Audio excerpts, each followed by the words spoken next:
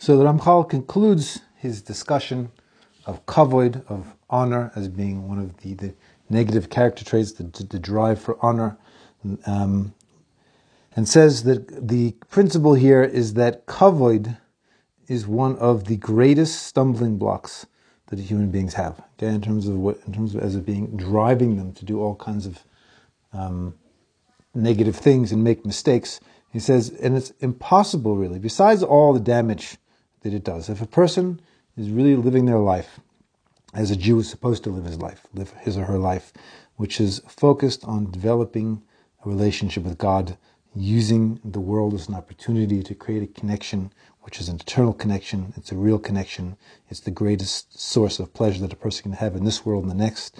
And he says it's impossible. It's impossible for a person to be an Eved Ne'eman L'Koino, he says, to be a true servant to their Creator, calls so long as is that they're worried about themselves. They're worried about me, my honor. How do I look? How do people see me? Do I have as long as that's what I'm worried about? Says, then I can't actually have a proper relationship with the Creator, because it's going to necessarily happen that a person is going to end up foregoing kavod shemayim, the honor of heaven, which is really what we're here for. It's not our own honor, but it's God's honor. It's trying to live in a way that we actually bring honor to God, not to ourselves. He says, because you're going to end up minimizing the Hashem's honor because of your foolishness. And this is exactly what King David said.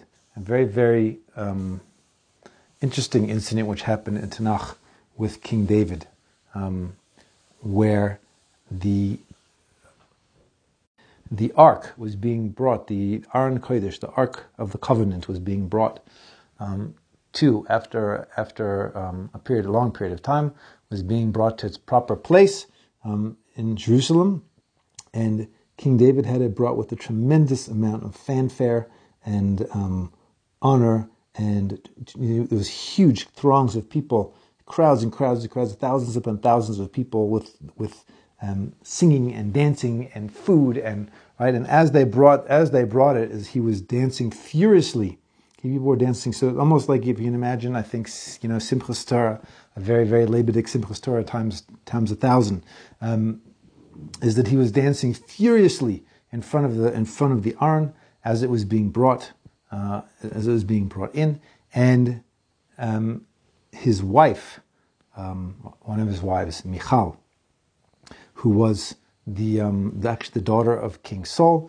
and King Saul was known as being a very, very sneous man. He was known for his sneous, and so she had grown up. With a very, very high sense of standard of sneous, modesty and dignity. She saw from her father, and she felt that King David had behaved in a way that was inappropriate for who he was. The way that he was dancing in front of the ark like that. There's an interesting separate shalom bias vort here about women's expectations of their husbands coming from based on their fathers, but that's a side point. And she criticized him. She criticized King David and said that it was actually beneath you the way that you acted. And he says, I would do even more. His answer, I would do even more than this. Okay, I would lower myself even more for the honor of Hashem. And actually, she was considered to be, she was in error for having criticized him, and because the people of Tanakh were very great and their faults are held up under a microscope and magnified for us. So she actually, as a result of that, it says that she died in childbirth. Okay. But anyway, so it says the true honor. What's true honor? True honor is only knowing the Torah. That's knowing that. If you want to have honor, it's not money. It's not driving a fancy car. It's not having people think you're so chashuv and so wonderful and you're right. But it's actually honor is Torah. And like the sages said in Pirkei Avos, ein kavod ela Torah. The only honor which really exists is Torah. If you know Torah, then you are a person who has honor. As it says in Mishlei, it says kavod chachamim yinchalu. It says the sages, the wise people, will inherit honor.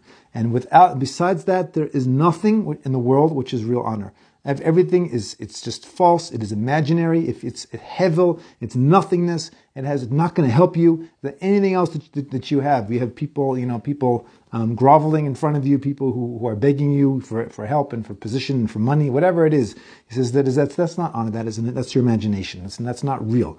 He says, and someone. It is fitting for a person who wants to achieve cleanliness in their midas, in their character trait, is they have to completely cleanse themselves and purify themselves from this character trait, and then, az yatzliach, he says, then you'll be successful.